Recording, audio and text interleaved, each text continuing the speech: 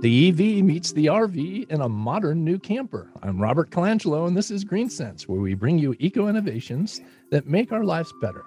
This week, it's the Colorado Teardrop Camper Trailer, designed to be towed by electric vehicles. We're joined by Dean Wiltshire of Colorado Teardrops. Dean, welcome to GreenSense. Thank you. Yours might be the first camper trailer designed for EVs. How did the idea come about to make a camper trailer just targeted to the EV market? Well, listening to modern press, being an environmentalist myself, caring about the environment, we're located in Boulder, Colorado. We were thinking, how can we make things better? It's obvious that EVs are designed for efficiency. When you hook a trailer to an EV, it's not going to go as far. We want EVs to be a success. So we're doing all we can to make that happen. So the Boulder model carries its own battery. How does it sync up with an EV, and will it work with any EV? That is our objective. It syncs up basically with your standard 2-inch ball, not to be facetious, if you will, but it's important to understand that you will have to pull over to charge your EV from the trailer. Today's technology does not allow a live power feed into a moving EV. And why is that? That is something the manufacturers have done, and I imagine there's a real good reason for it. We will be working with the manufacturers to see if we can't overcome that together. So currently, cars have to stop to get charged, but maybe down the road, that's something that might change. That's correct. Yes, that's what we're hoping for. Is the idea that you would park this camper at night and then recharge your batteries? That's an option. You should be able to charge it in your garage at an EV charging station on the road, so you fill them both up. There's a point between Grand Junction and Green River, Utah, that's about 101 miles, 110 miles. No gas stations. So if you don't read the sign, you're hosed on Highway 70 in the Great Utah basin area there. So the same is true with EVs. If you get stuck on the open road between charging stations, the idea is that you can pull over and do, this is important, DC rapid charge. We're storing the energy in DC. It's going to a DC battery. We will have 480 volts driving that at about 50 watts to rapidly fill that car up. So DC fast charger. And what type of times are we talking for that charge? Well, the industry is saying that it should take about 10 minutes to do 100 miles worth of charge. Oh, that's fantastic. Right, right. And of course, those are our objectives, our goals. We haven't built one out just yet. We've got the design down. I actually have a staff in Long Beach shopping battery vendors and all that. We do have everything specified, but we're at the point now to where we're starting to select vendors. Can the trailer be used to power other equipment? Absolutely. You may have read that the Ford F-150 can charge your home, run your home. That's our objective here as well. You should be able to charge your vehicle, obviously. You should be able to, while you're camping, run your air conditioner, your plug-in heater, if you will, in cold weather conditions, and theoretically plug it into the house and run your house from it if need be. Is this teardrop camper targeted only to the EV owner, or can traditional cars using gas maybe use this too? Yes, we actually have a customer up in the great state of Washington that is acquiring one. She's got a Toyota. She's got a Toyota, a light one, and she can't tow anything over 2,000 pounds. So in her scenario, we're making one without batteries. So that'll be super light for her, and she'll be able to tow it with her Toyota. What are some of the design features and technological challenges required to get a camper trailer to work with EVs? Excellent question. Certainly, lightweight and ergonomics are important, and aerodynamics. So we've done a whole lot of wind tunnel simulations to make sure that we reduce drag.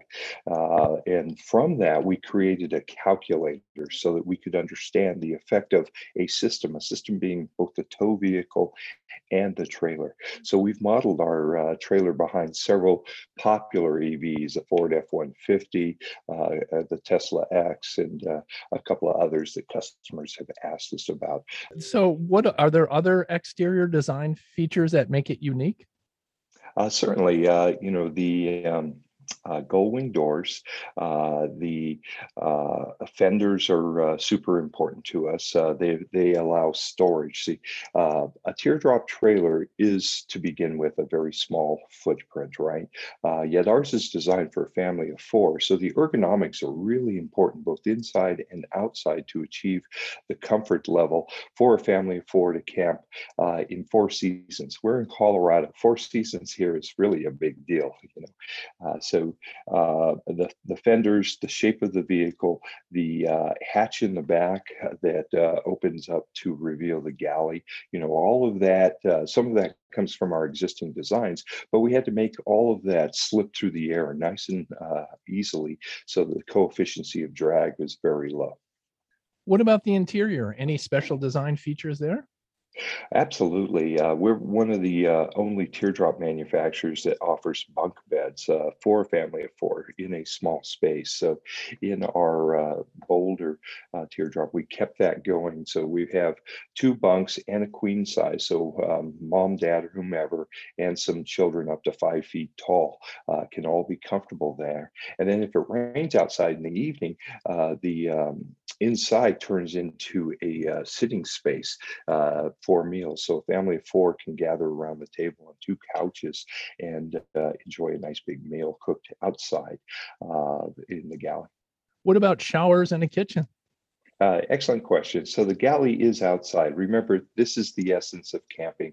This is not the big RV that you take to the big RV portion of the national park with generators running and dogs barking and NBA on TV and such. This is camping. This is you and your family in nature, hopefully somewhat secluded. That's our objective with all our models. So you are cooking outside, preparing meals like you would if you were camping. And so your kitchen pulls out of the trailer. Describe that a little bit more Yeah. for the audience. Thank you. We have a galley door that pops open that reveals nice shelving, stainless steel galley shelves, and all the components you need. That's on the main level. Then there's bifolding doors that swing out that have shelves that pop up that hold the camping stove and a bar top, if you will.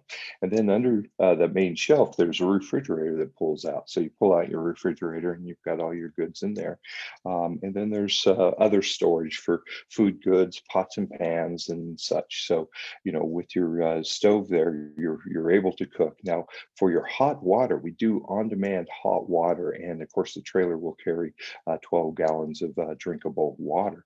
Now, you can turn that immediately into hot water through the on-demand hot water system, which allows doing the dishes very easily. You know, if you're grilling a nice steak in the backcountry, one of your challenges now is to clean all that grease off your plates and such.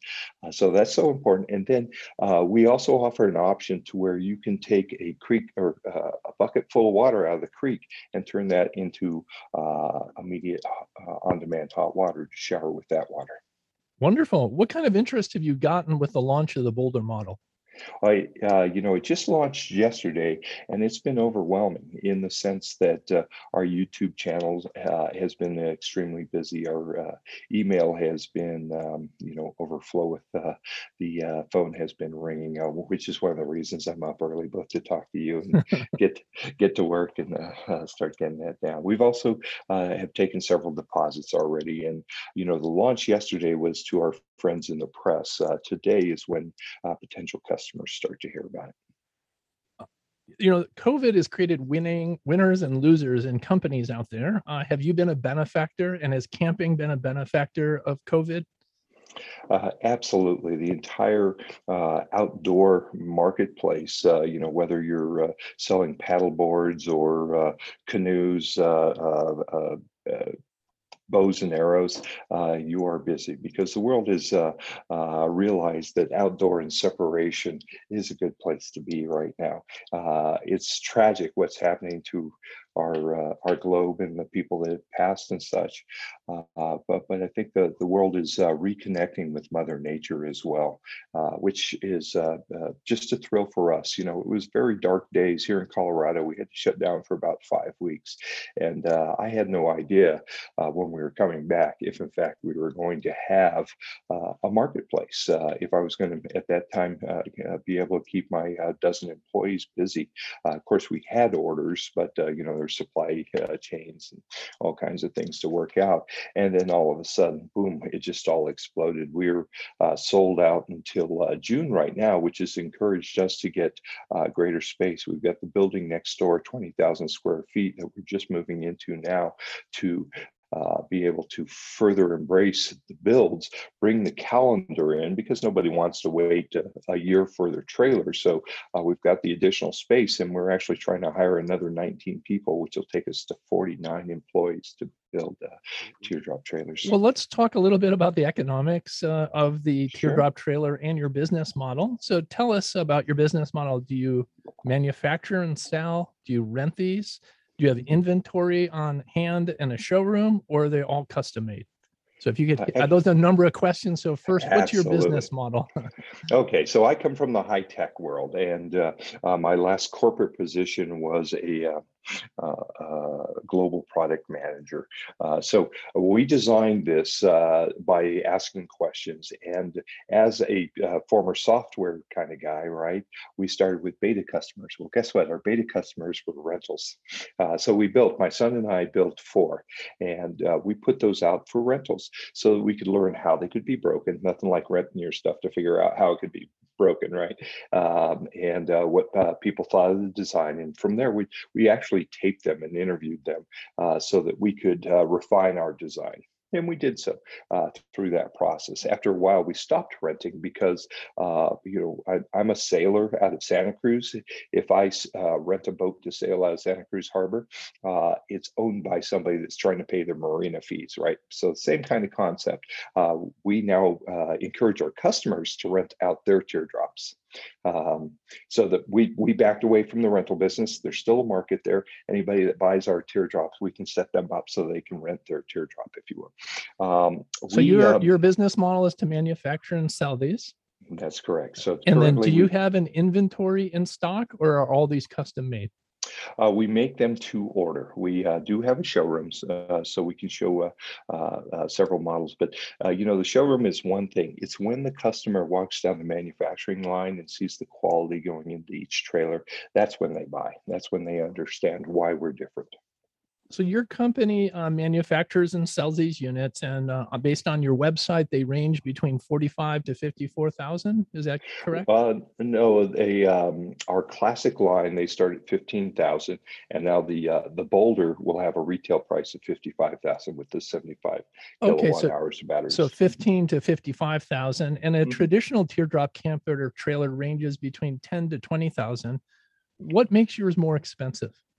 Oh, well, I wouldn't say they're more expensive in the sense that you have to be careful of price points. The lower price ones, for example, will have one door and they won't be insulated, and they'll be fabricated or made out of plywood, just 3/4 inch plywood sidewalls.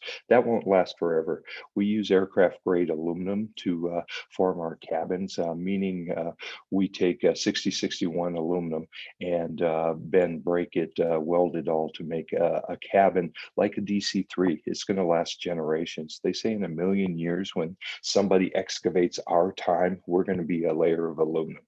And of course, my joke is our customers will be sitting around their table inside their teardrop.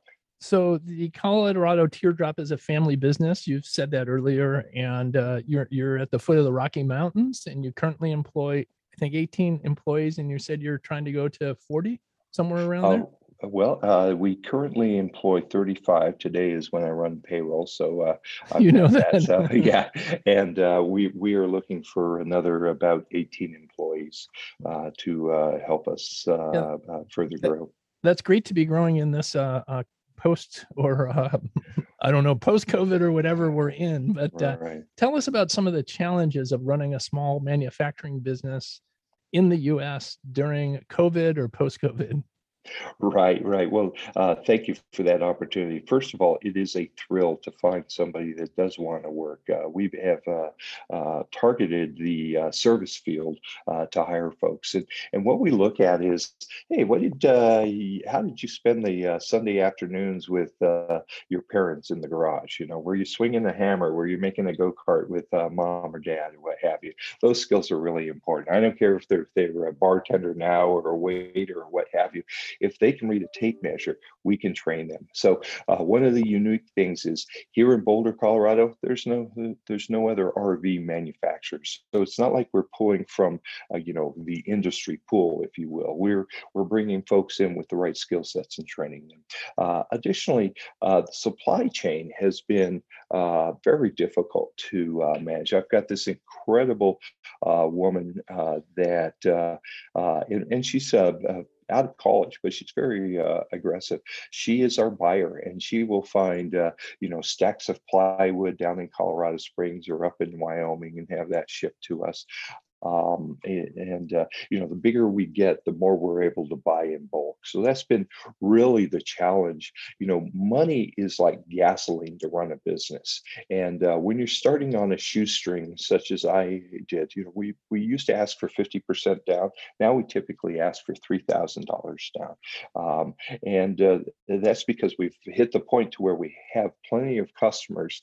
It's actually a deficit on the books to show deposits from customers, because it says, hey, well, you haven't built them a trailer, you just owe them money, right? And we don't need that liability, if you will. So we've lowered that as much as possible as we've been able to bulk buy our inventory and such. And how are you financed? Personally, debt, equity, venture capital?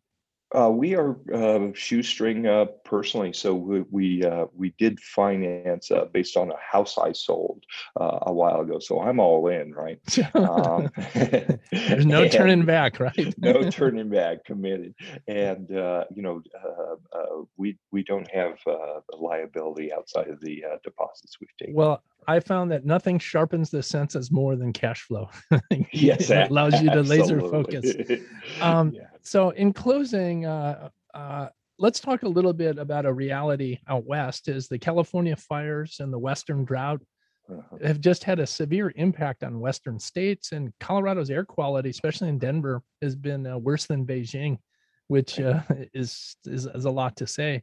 Also, a lot of camping sites won't let you start fires. Mm-hmm. You can't take showers. So how is this impacting the camping business in your sales? Well, so it's short term. I mean, we had the same challenges last year. We had local fires that really created some bad air quality. We have a saying here in Colorado: if you don't like the weather, stick around a few minutes, it'll change, right? So as I look out the window today, I can actually see blue skies, and I can see temperatures that are going to be in the 80s versus the 90s. So it's all changing depending on how the wind is blowing. Yes, it's been bleak, and the weather, climate change is for real. When I go camping, I look at smoke maps, weather forecasts, and crowds. For example, I-70 is closed right now, so I couldn't get to Utah easily unless I took the boring I-80 real quick up that way. So there are definitely challenges, but the West is a big place. A lot of places to hide out here. If you look at a nighttime picture of the United States, you'll see a whole lot of darkness in the West because there's not as many of us out here. Well, Dean, I really appreciate you being on. Our heart goes out to everybody out West, and this climate change issue is real. We all have to do our part. It's not something government's going to do. It's going to come down to us individually. And it sounds like your company's trying to make a little dent in the climate change issue. So thank you for joining us, and we wish you the best of luck as you kick off your company. Thank you, Robert. It's a pleasure. Have a great day, sir. That's Dean Wiltshire of Colorado Teardrops talking about their new Boulder model designed for EVs. I'm Robert Colangelo. This is GreenSense. Subscribe to our podcast at greensensefarms.com and check out the Green Sense Minute every Thursday and Saturday on News Radio 780 and 105.9 FM, WBBM, Chicago.